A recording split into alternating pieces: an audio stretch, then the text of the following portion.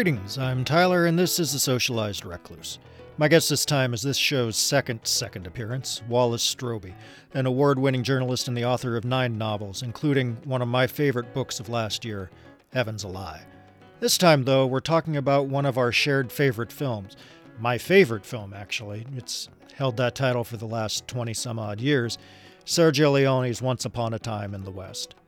As such, spoilers abound, not only for Once Upon a Time in the West, but also for Wallace's third Stone novel, Shoot the Woman First. So, if you haven't partaken in either, go do so, then come back to listen to us chat about them. Watch, read, listen. As ever, if you'd like to shout, scream, swear, say hi, or otherwise, my email is tww@parentheticalrecluse.com. You can check out earlier episodes of this show at parentheticalrecluse.com/tsrpod, and if you enjoy this and those, subscribe via RSS, Apple Podcasts, or your preferred podcast delivery system. And now, my chat with Wallace.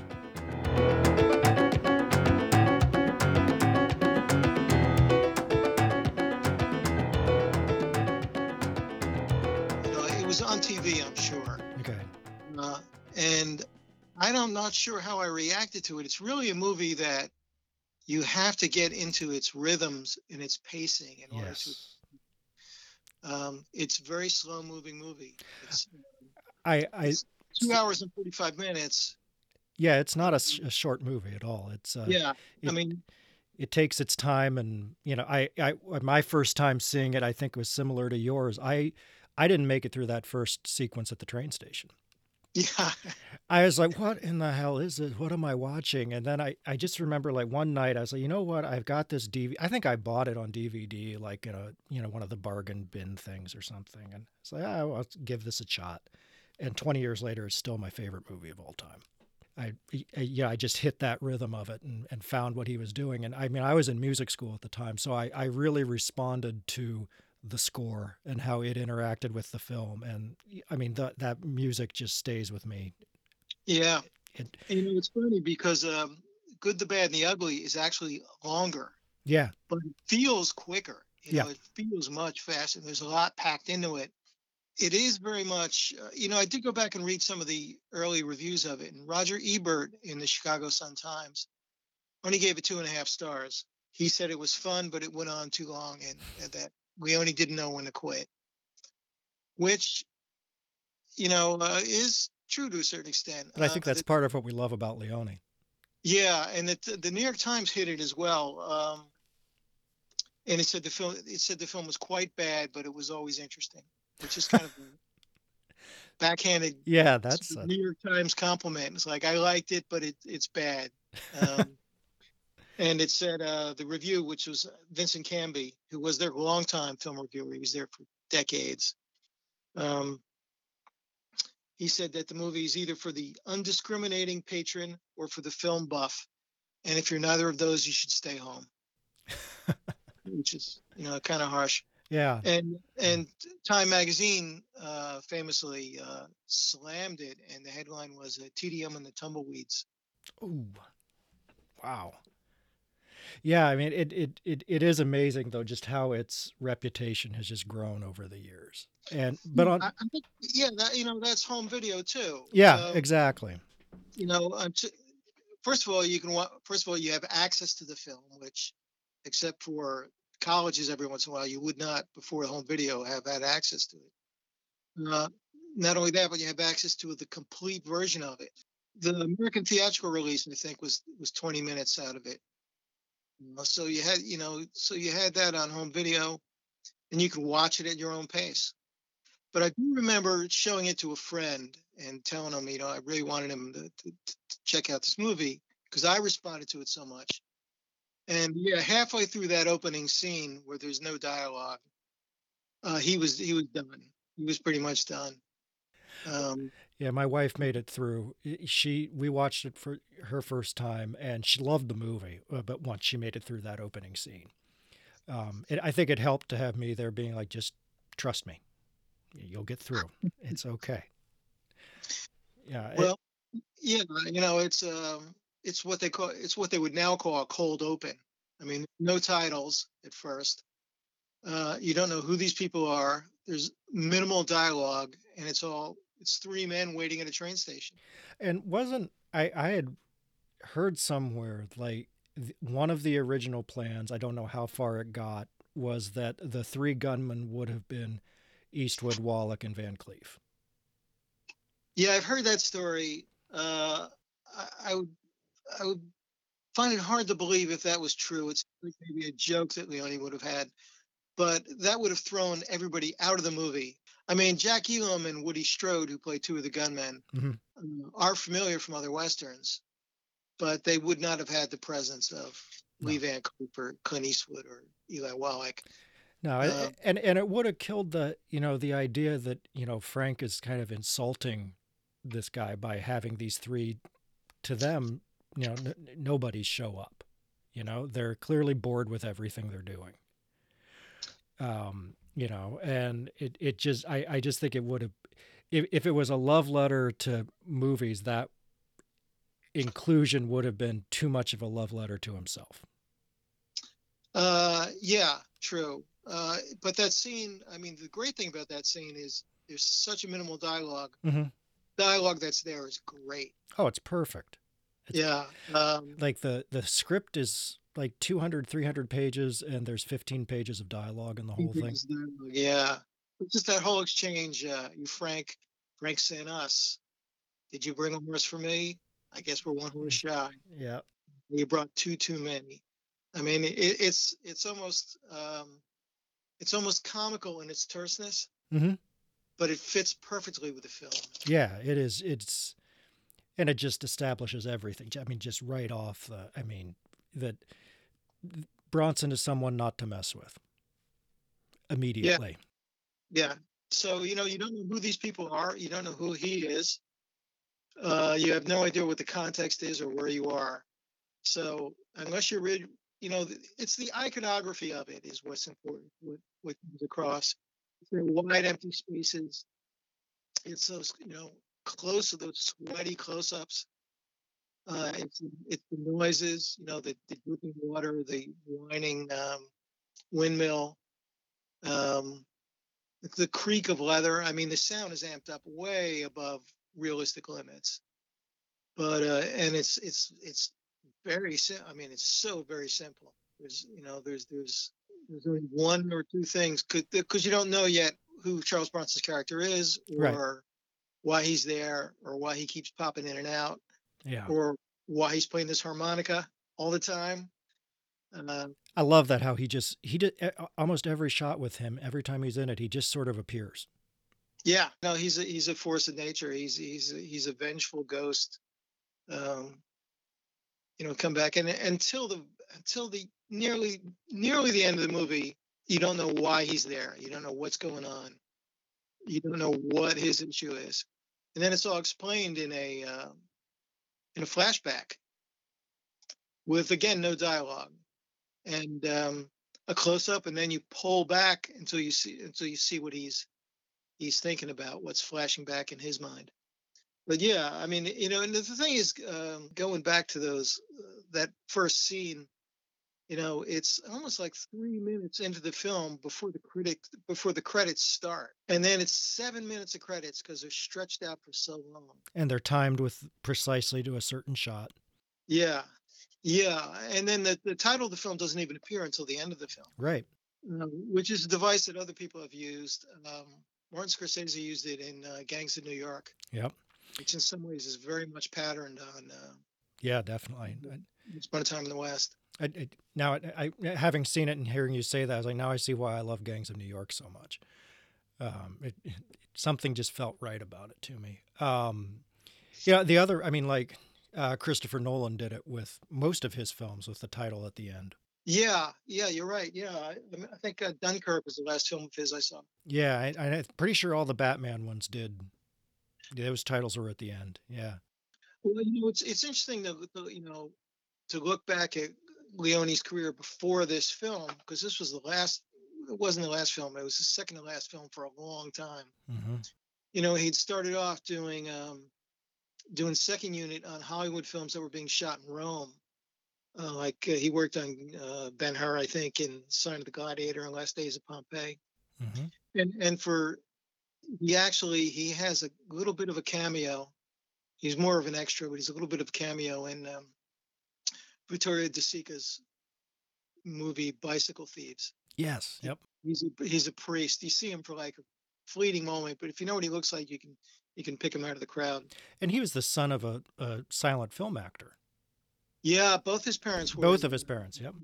Yeah, and it's and the writing on this film is an odd mixture of names.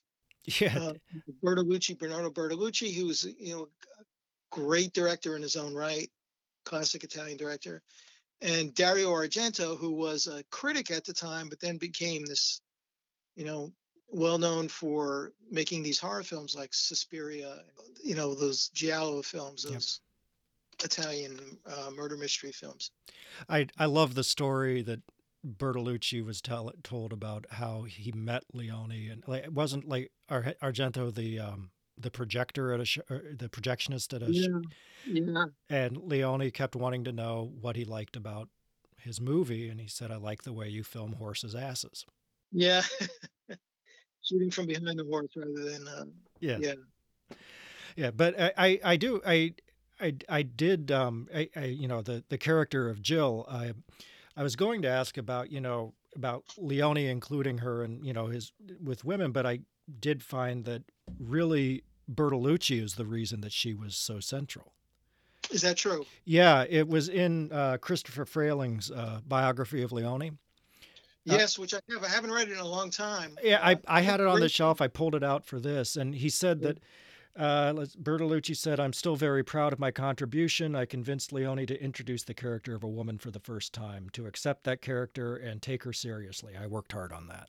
Yeah, well, it stands out because you'd be very hard, aside from a couple women who are, peripheral to the his first three westerns,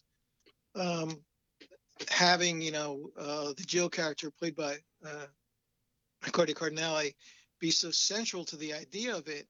It's hard to imagine the movie without her. Yeah, I mean, she is the heart of that movie. Yeah, how the plot would even work without her. And it's funny because she had just been in The Professionals a couple of years before. Okay. And also a big role there, and she looks the same in Once Upon a Time in the West. Yeah. I loved the line of hers about saying, "I don't look like a poor defenseless widow." Yeah.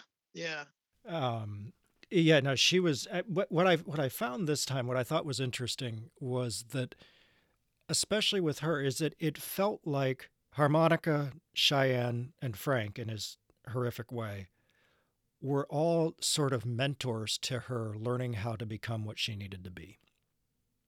Yeah, it's a good point. Yeah. But yeah, no, but it was interesting to see that for her to become what she needed to be, she had to be the central part of all of this. And being surrounded by people who knew they were going to die. Yes, yeah, whose time is up, whereas hers is just coming into play. Yeah, they have to kind of. I had written down that they had to guide themselves through their own obsolescence. That's a good observation. Yeah, I think that's true. It is, it ends with building. Yeah, it ends with the railroad. It ends with civilization. It ends with community. It's less, the time of the lone gunman, the lone laconic gunman is gone. Yeah. The final duel was the final duel. Yes, the final duel between Henry Fonda and Charles Bronson, which is, I think one of Ebert's criticisms of it was that he said that the final duel was 15 minutes long, which I don't think that's true. I don't think it's 15 minutes long. It feels like it. Sure. And again, it has great laconic dialogue at the end when Bronson says to him, after Fonda's character Frank has worked for this railroad baron, and everybody's dead now except for these two guys. Yep. Who are left. And Bronson says to Fonda, "So you decided you're not a businessman after all?" Mm-hmm. Fonda says, "Just a man." An ancient race. since it was an ancient race. It's like, you know, had anybody ever spoken in the history of the world spoken like that in the Old West?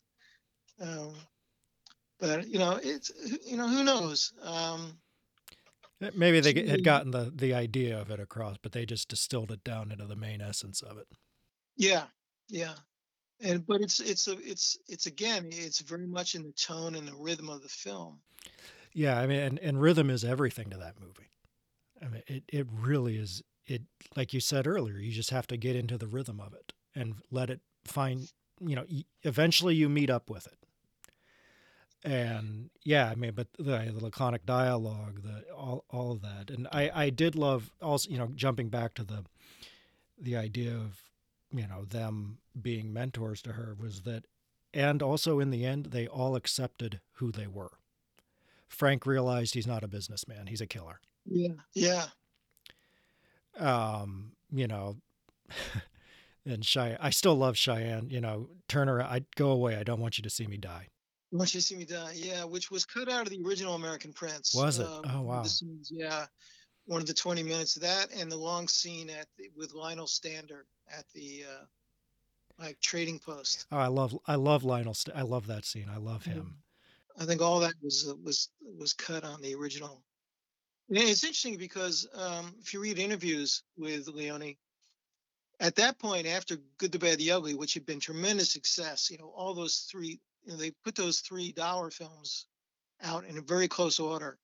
And it's funny because the whole idea of the Clint Eastwood character in The Man with No Name was basically a construct of the advertising departments at MGM. Right. Those he does have a name in those films. Yeah, Those a three. different one in every movie.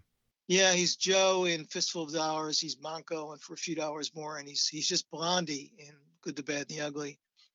But the idea of that's the same guy was kind of a construct of the marketing department.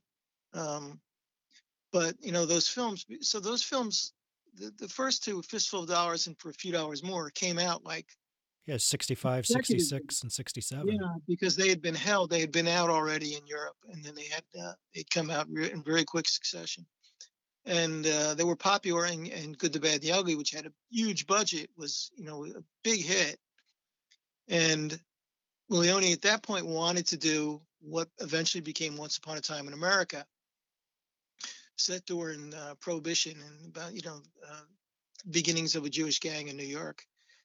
But Paramount, who was going to bankroll him, said, "No, we want you to do another Western." You know, And he was one of the ones they wanted for The Godfather. that's interesting. Yeah. Yep. Um, I, I well, I don't know if you. I did an episode where I talked with Christina Rice about our love of The Godfather, and I just can't imagine Leone having done that. I mean, Once Upon a Time in America is excellent as it is.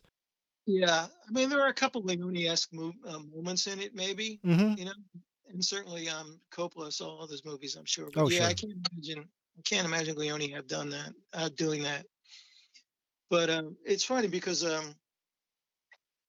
you know he did Once Upon a Time in the West, and then he did Duck You Sucker, which is sometimes called the Fistful of Dynamite, a couple years later, which is set in during the Mexican Revolution. Yeah, I think in 1913 maybe. And I think his original idea was that he was going to do, after the Dollars trilogy, he was going to do an American trilogy, which would have been Once Upon a Time in the West and Duck You Sucker, and then Once Upon a Time in America. And there's three different periods in American history. And as it happened, he did Duck You Sucker, and then he didn't do another movie, I think, for 15 years. Yeah, it was. Yeah, I think Once Upon a Time in America was what, 84. 84, yeah, Yeah, yeah. and 71 was Duck You Sucker. So yeah, yeah, it was a. I haven't seen that one in a long time. I haven't seen either, Duck You Sucker or Once Upon a Time in America in a long time. I don't know why. I've watched the Dollars trilogy multiple times. I've watched Once Upon a Time in the West more times than I can count. But I think I've only seen each of those two once each. Well, Once Upon a Time, a lot of times when there are films that directors have always wanted to make, they've waited their whole career to make the movie that they want to make. Sometimes it doesn't always work out that well. Yeah, and also Yeah. I think part of it was Leone just felt like such a director of the '60s. What do That you mean? it, I don't quite know how to describe it. It's kind of like if the Beatles got back together in the '80s, it just wouldn't have worked. Yeah, I see that. I mean, I remember seeing the release version of it, Hmm. which was chopped drastically. I mean, Hmm. once upon a time in America, um, and it made practically no sense at all for me the first time I watched it. And then I saw the version that they put out on home video, which was the restored version, and that was twice as long, and it still didn't make any sense to me. And I understand that there's even now on home video, there's been like a another one that's like even a third longer than that. And I don't really, not really confident that watching that one's going to help me either. I've got it on Blu-ray. I haven't Yeah, I haven't done it yet. yeah. It's such an odd movie. It doesn't have any of that tactile sense that his other films have. That may be it. That may be what was. Yeah. The sweat and the grime and just the feeling, the kinetic sense of it. It all felt too much like the blurred out Henry Fonda coming at the screen. A little bit, yeah, yeah. I see what you mean. Yeah.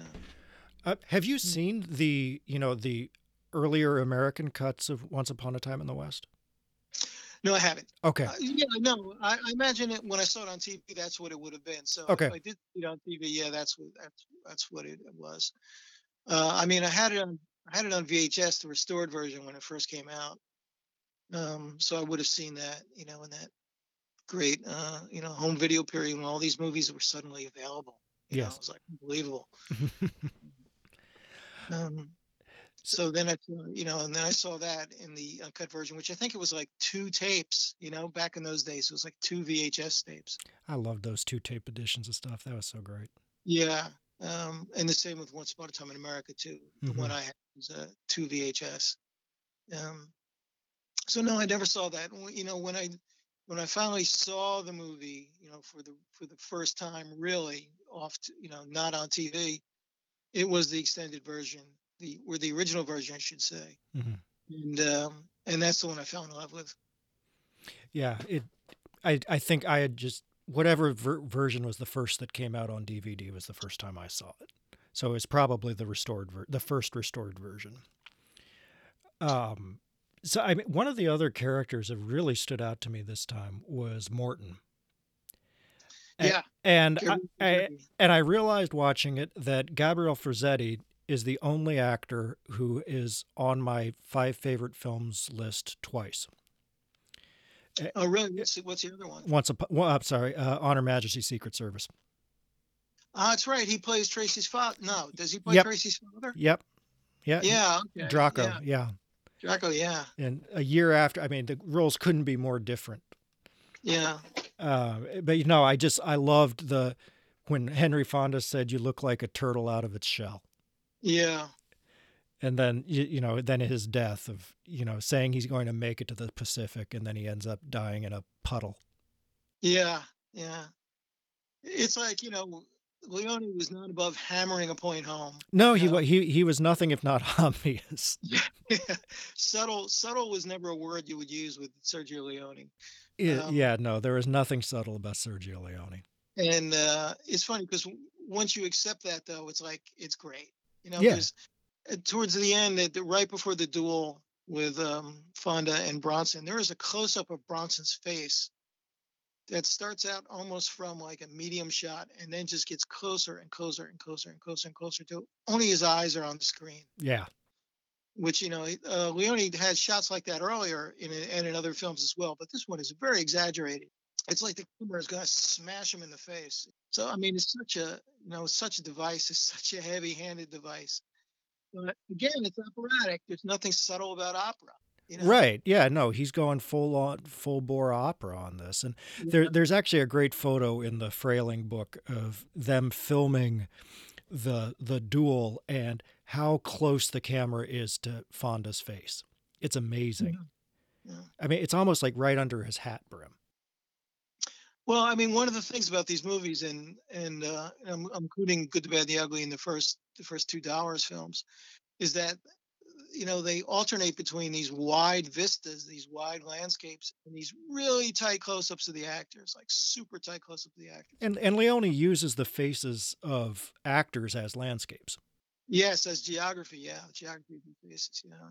Almost sometimes to a comic effect, at the end of Good, the Bad, and the Ugly when they're in the cemetery.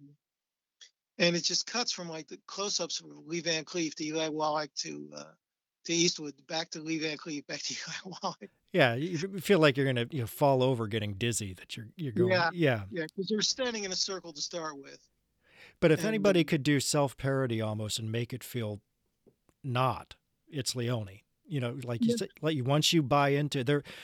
So I think it was in Frailing's book they were talking about like how after Once Upon a Time in the West came out, Leone had all these people, thinking he's this great philosopher or something like that. yeah, Yeah, and the guy is like, if you knew Leone, he's the biggest kid that yeah, ever lived. yeah, yeah. I mean, it's evident in the films. It's his, as I said before, it's his love letter to American westerns, He's playing with his toys. yeah, and fortunately this time, he got well with the budget on Good, the Bad, and the Ugly was pretty big too, but with this one, he really got to do it. He got to go and shoot those scenes in Monument Valley. No, most of it was made. Yeah, most of it was made in Almeria, Spain, where he'd done the other films. But they did go over and shoot, you know, stuff in Monument Valley, which was like must have been holy ground for him. Oh yeah, I'm sure. Well, didn't they? I think it was on the documentaries that had come out, the one with like John Carpenter and Frailings in it, that they had said that the budget for the set of Flagstone was about as much as the first $2 movies put together, or Yeah, something. it's probably true. Yeah, Yeah. probably true. Well, I still get chills every time when she arrives at the station and then there's that crane shot that just Yeah, follows her up and over, and then the town is. Yeah, oh, it's incredible. yeah, yeah. It's funny because if you go back and watch Fistful of Dollars, you really wouldn't think that the guy who did that movie would be capable of, Once Upon a Time in the West. And Uh, what a few years later. yeah, very few years later. I think that was 64, and Yep. So 4 years.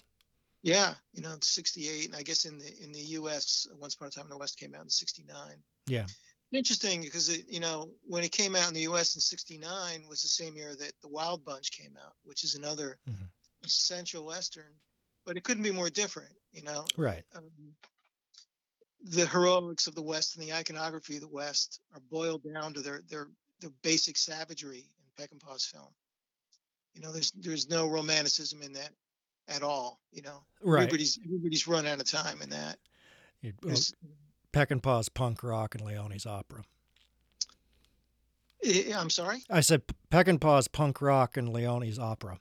Yeah, that's probably true. Yeah, that's probably true.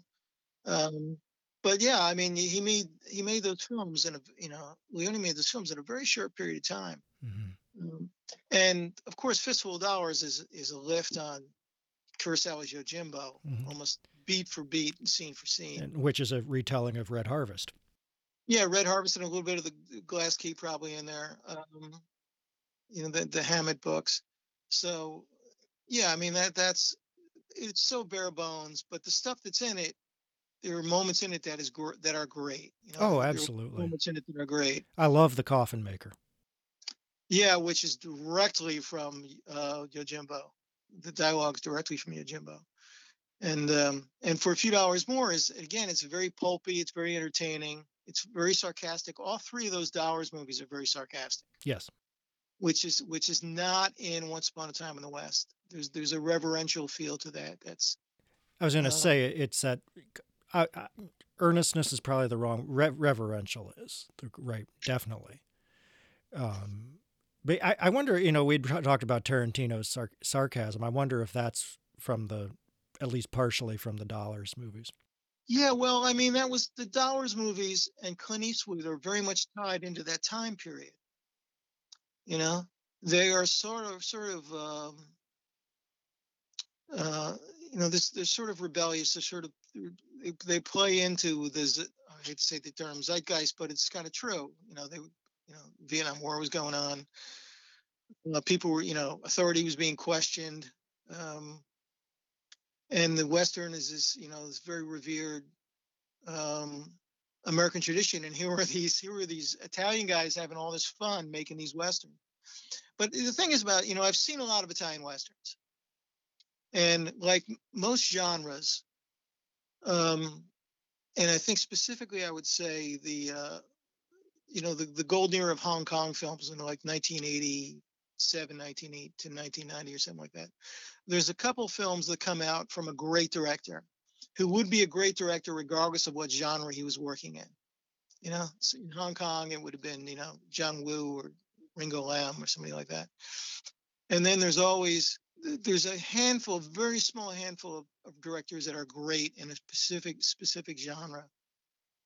And then there's a group who are pretty good, who are worth seeing. And then there's tons of dreck, you know? Yeah.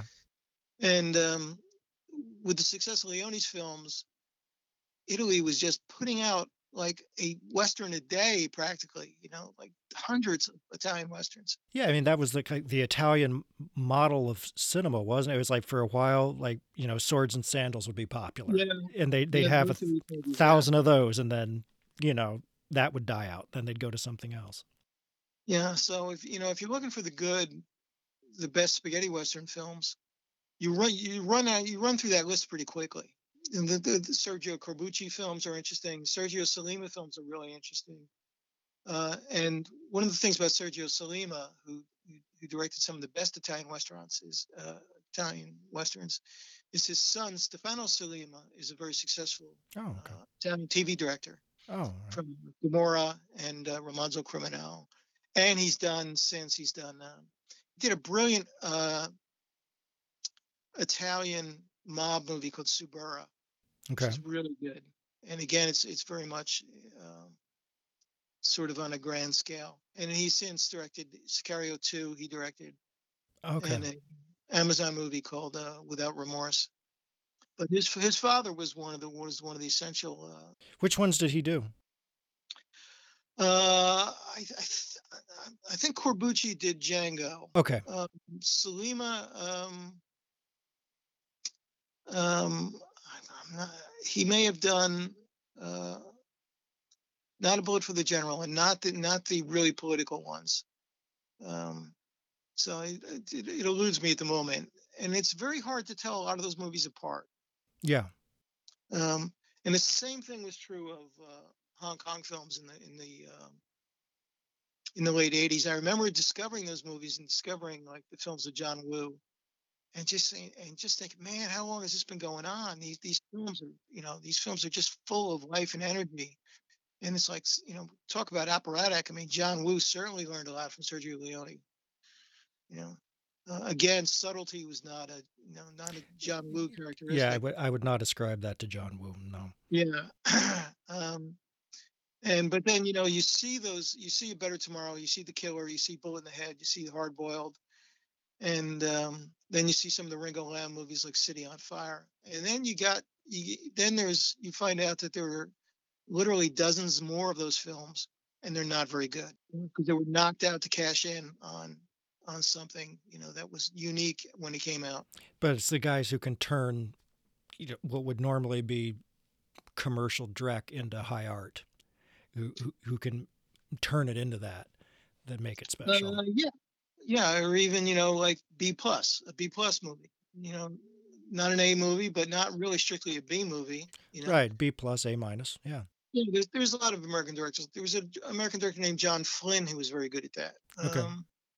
He did a movie called The Outfit, which is based on one of the Donald Westlake Richard Is that Stark the books. one with when Robert Duvall played him?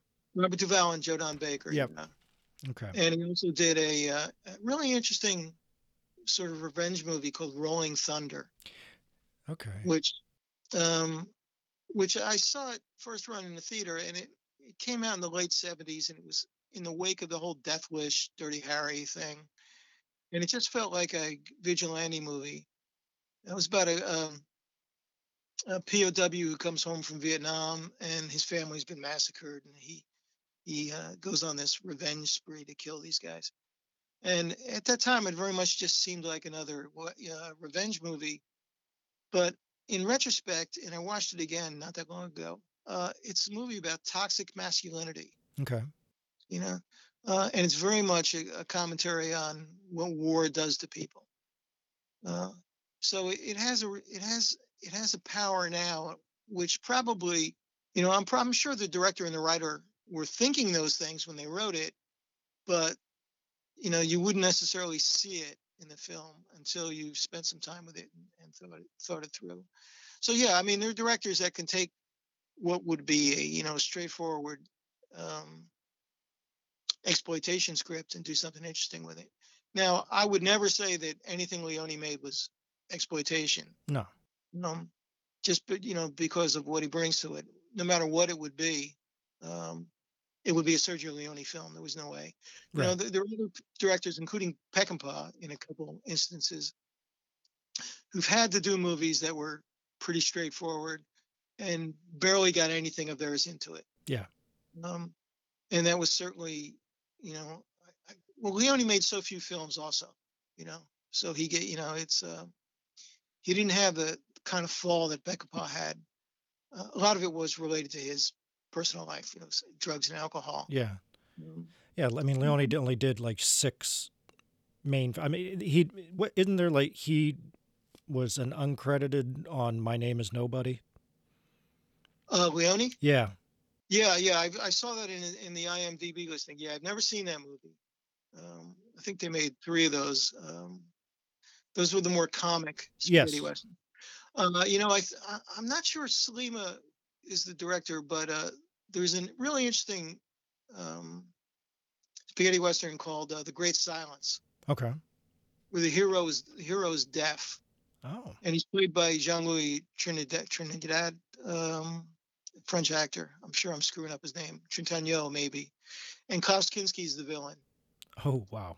Okay. And it's set in the West, in the mountains, and it's covered with snow. You can tell that Tarantino got some of the look for Hateful Eight from this film. It is extremely downbeat. It's called what? The Great Silence? The Great Silence, yeah. All right. I wrote that one It down. has it has an Ennio Morricone score, Okay. which is gorgeous. It's a beautiful score. And the thing about Morricone, and I'm a huge Morricone fan. Back in 2007, he did his only U.S. concert appearance ever at Radio City, Okay. with a 100-piece orchestra and a 100-piece choir. Wow. And they just did one night, and I went to that. A friend of mine was reviewing it. I was his +1. Nice. It was interesting to see that music, which came from these films, being presented in this concert hall, setting, this Radio City Music Hall. And when they had this soprano come out and do the wolf call, the coyote calls from Good, the Bad, the Ugly. So it was very, it was very weird. It was very kind of, strange. But you take certain of Morricone's themes, he used a lot of sound, footage, non-instruments or weird instruments, or even instruments that are anachronisms. There's electric guitar in Good, the Bad, and the Ugly, and Once Upon a Time in the West. But a lot of that music, like Jill's theme from Once Upon a Time in the West, is beautiful. Oh, yeah. It's a beautiful theme, as is Deborah's theme from Once Upon a Time in America. Yes. And I'd read once that when he was working with Leone, he would compose these scores, and Leone would say, "Nah, don't like it," and then he would turn around and he would sell it to another director who'd be ecstatic to have a Morricone score. I didn't know. And then that. he'd go back to work on Leone. And in this case, the music was written for Once Upon a Time in the West. The music was written before the film Right. shot. Yep. And was played on the set. Yeah, that was the horse hooves in time with the music was always something that stood out to me. Yeah, the music is so important. Well, to all his films, even the first two Dollar films, the music is very important. There was a great quote from Stanley Kubrick in Frayling's book, and apparently Kubrick asked Leone, "Why do I only like Morricone's music in your movies?" Yeah. Well, I mean, that was of the time. Morricone, before his death, which I think was maybe just last year or a year before. Yeah, a year or two ago. Yeah. Yeah. He scored like 300 movies or something, Yeah, it's an insane crazy like number. that. Yeah. And some of those, like The Mission, Hmm. is beautiful. I mean, I mean, he's beautiful. Well, one of my favorites is The Untouchables. The Untouchables, yeah, which is not a movie I'm crazy about, but I love that score. Um, he did a lot of stuff. He did a lot, And and he now we must have been working fairly quickly and now we too. know some of it was stuff that Leone didn't want. Yeah, which it's funny because I watched this documentary on Earl Morris, Hmm. and he was talking about the documentary filmmaker, and he was talking about his collaboration with Philip Glass, and that Glass had scored this movie, The Thin Blue Line, for Yep. him, and that there was one piece of music missing, and well, Morris felt there was one piece of music missing. Glass felt the score was done, and Glass, in an interview in this documentary, says that Morris showed up at his. He was on a concert tour, and Morris showed up on at his knocking on his hotel room door at night and said, you need to do one more scene for me."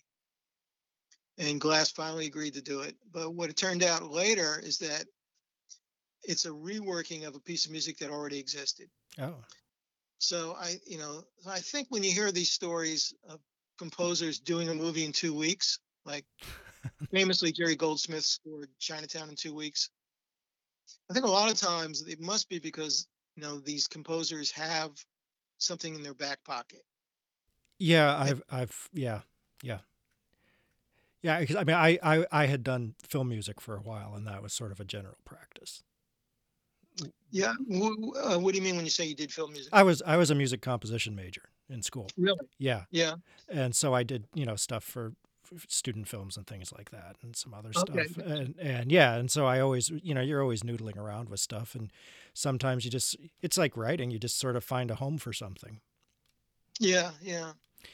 So And one we're I think we're heading towards the end here, but I so you had the whole impetus for this conversation was that you had told me that you had lifted a scene from Once Upon a Time in the West for Shoot the Woman First, yeah, and that no one had spotted it. And nobody has spotted it now. so, if you're willing to talk about the scene itself, what was it, and how did Once Upon a Time in the West give you what you needed? Well, I wrote 4 books about a female professional thief named Chris Stone, Hmm. and it was sort of my homage in a lot of ways to Donald Westlake and Lawrence Block and the writers that I really, were very influential to me. But I find also that there's moments from those books which were had such an effect on me, but there's also a lot of moments from films that affected me. There's a Peckinpah reference in my first book, Barbed Wire Kiss, which nobody ever saw, nobody ever noticed. Um, and with Shoot the Woman First, which was the third Chris Stone book, um, she is playing cat and mouse with this brutal ex cop named Burke, and she's got some stolen money that he wants to recover, and he's going to kill her. And I, at the end of the book, I did not know how it was going to end, and then he was just going to drive away at one point, and then I thought, no, he's gonna like need to settle this for himself. He needs to go back and he's gonna kill her just because he doesn't want this hanging over his head, and he thinks that she's punked him in some way, respect. So I needed them to have a confrontation which made sense. and which explained, without having to stop and explain it, which would explain in its context what those characters were thinking. And that drew me back to that last scene we're close to the last scene in Once Upon a Time in the West between Henry Fonda's character and Charles Bronson's character, where he says, he came back, and Fonda says something like, "Yeah, I had to," and so that became that was a way for me to capture the emotion of the scene in the book, which I knew, but did not have a way to get that to translate that. Okay. So if I I'll say it's an homage. That's what it needed. It needed that moment where these two characters who have been, matched are looking at each other and knowing that one of them is going to die. Yeah. That's what I needed, and that's exactly what's in that scene. I mean, and it's done so beautifully in the film. I don't do that very often, but in this case, it was just what I needed. Yeah, it was a But perfect way to do it. nobody's ever noticed it. Nobody has ever noticed it. Nobody's ever picked up on it. Well, I'm glad I was able to for this interview. So, I on that Henry Fonda scene though, I do love a line in there that I had missed was when he said, after he said, "I knew you'd be back" or whatever, and he said, or I thought you were a businessman, and he says, "Morton could handle you still being out there. I can't." Yes, that's it. Yeah, that is exactly what I was trying to get at. He could never be a businessman. He could never be Morton. And he just accepted it right there. Yeah, as traditional as it is in many ways, it's also kind of transgressive. I mean, Henry Fonda kills a little kid. Well, that introduction of Fonda is just one for the ages. Yeah. With those guys in the Dusters. And it's funny, we mentioned John Woo earlier. The Dusters thing, I mean, he gave Chow Yun-fat a trench coat and, like a long coat in 3 of the movies he made with him.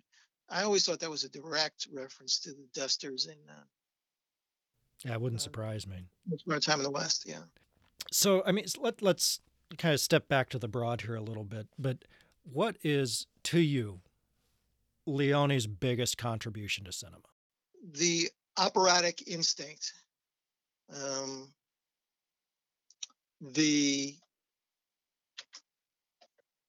The ability to writ large and still make it work, I think. And I'm sure I'm not saying that. I know what I know. Like to paint on a grand scale, but still get the small bits. Scale, yeah. And not to be afraid to go over the top. Yeah. And to be able to measure that, because it's really difficult. There are moments in all his films, and where he's very, very close to going over the top. Very, very close. And I think he does in some scenes in Once Upon a Time in America. I think, that the restraint is not there that it was in some of his other films. Although again, restraint is not a word you would really use too much for Leone, but it's something that's simultaneously traditional and surprising. Certainly, you can make a list of American films that there's bits of in Once Upon a Time in the West. Certainly, Johnny Guitar. There's a lot of that, and it is a Sergio Leone movie. I mean, if you didn't know anything about, if you just saw the movie with no credits or without knowing anything about it, if you had come down from another planet and somebody showed you Once Upon a Time in the West, you would say that's a Sergio Leone movie. Yeah. And there were people that tried to imitate him, and a lot of the filmmakers who were making spaghetti westerns tried to imitate him. And it's a very fine souffle, It's all to keep in the air. Yeah, it's great chefs can turn any recipe into something amazing, and he was a great chef. And that was, I was interested in Leone's biography, and that he basically grew up from silent film up through the 70s and 80s. Yeah. And I mean, I wonder if that is at least partially responsible for just how much he grew from Fistful to Once Upon a Time. Yeah. I mean, even in the U.S. at that time, the people that were directing movies were people who had come up in the movie business. They were not coming. They weren't coming out of school. Yeah, they weren't coming out of film school. That was the next generation. So certainly, for all the people that Leone was the second unit director for, I'm sure he learned. Even with Victoria De Sica, one of the greatest filmmakers ever. I think certainly Leone had experience, and also the love for American movies, Yeah. and just those movies are fantasies, and Italy was a very grim place after World War II, and you only have to watch Bicycle Thieves to see that. Yes. Yeah, not a pleasant place.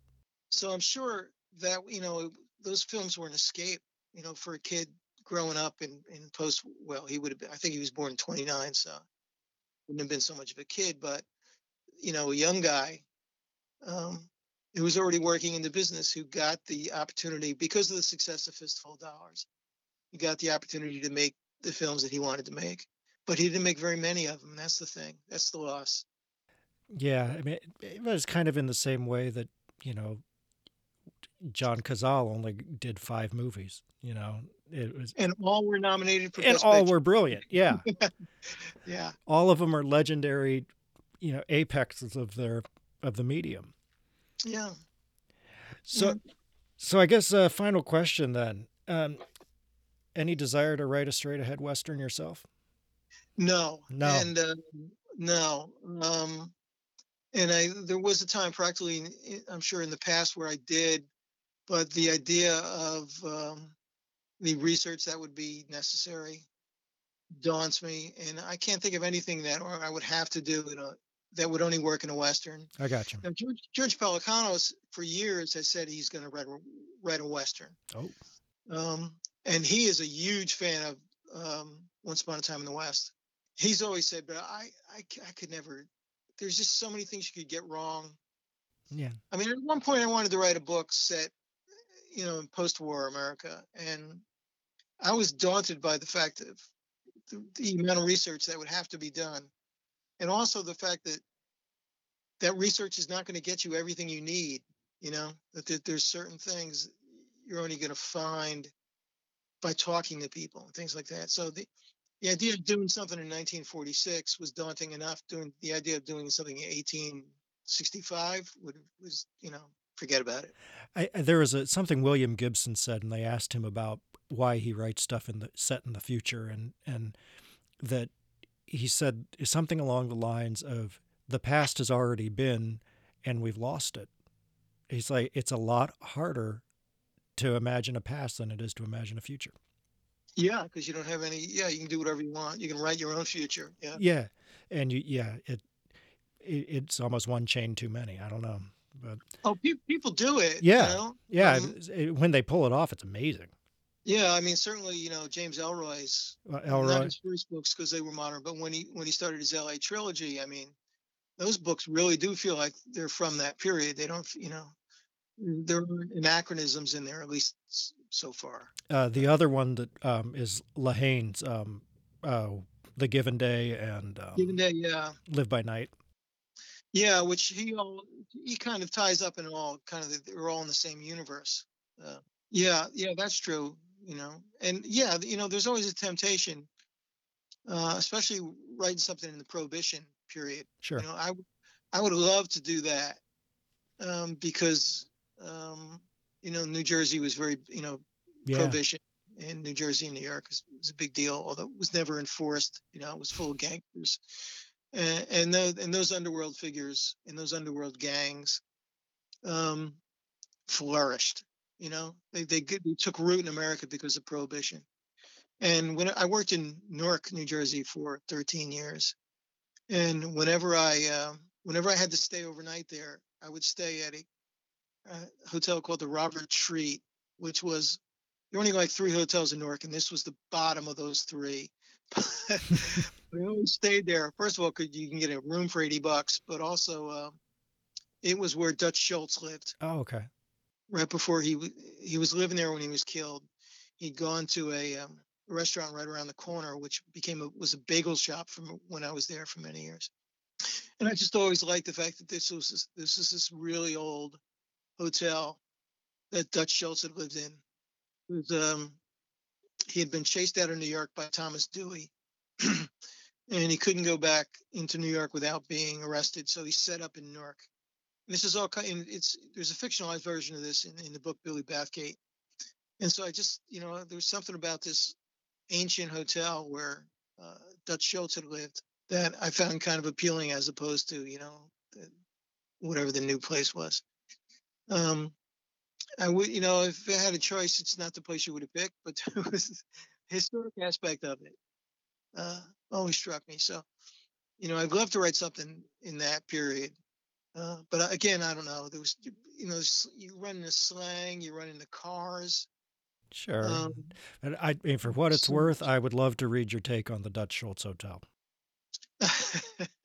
Well, I did write a short story. I started writing short stories. I have this problem with starting short stories and not getting very far. I did one, one of the guys that was convicted of killing Dutch Schultz got out of prison in like the 70s. Okay.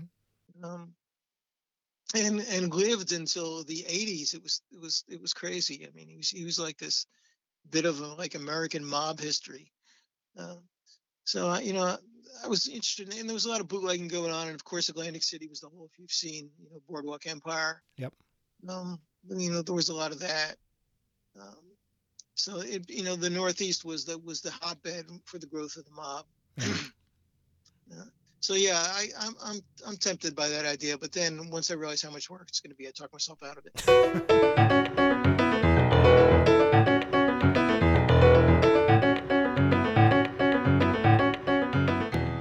So many thanks to Wallace for another great chat and for an excuse to revisit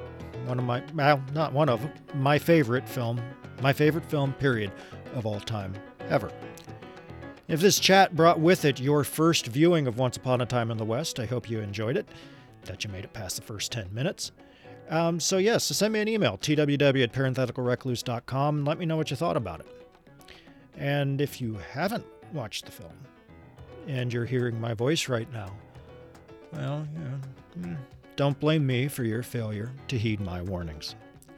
As ever, if you'd like to shout, scream, swear, say hi, or otherwise, my email is, because a great email bears repeating, and it just, kind of happens that this is the rhythm I've fallen into after 12 episodes, tww@parentheticalrecluse.com. You can check out earlier episodes of this show at parentheticalrecluse.com/TSRpod.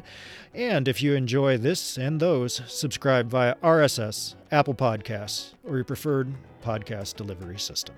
See you next time.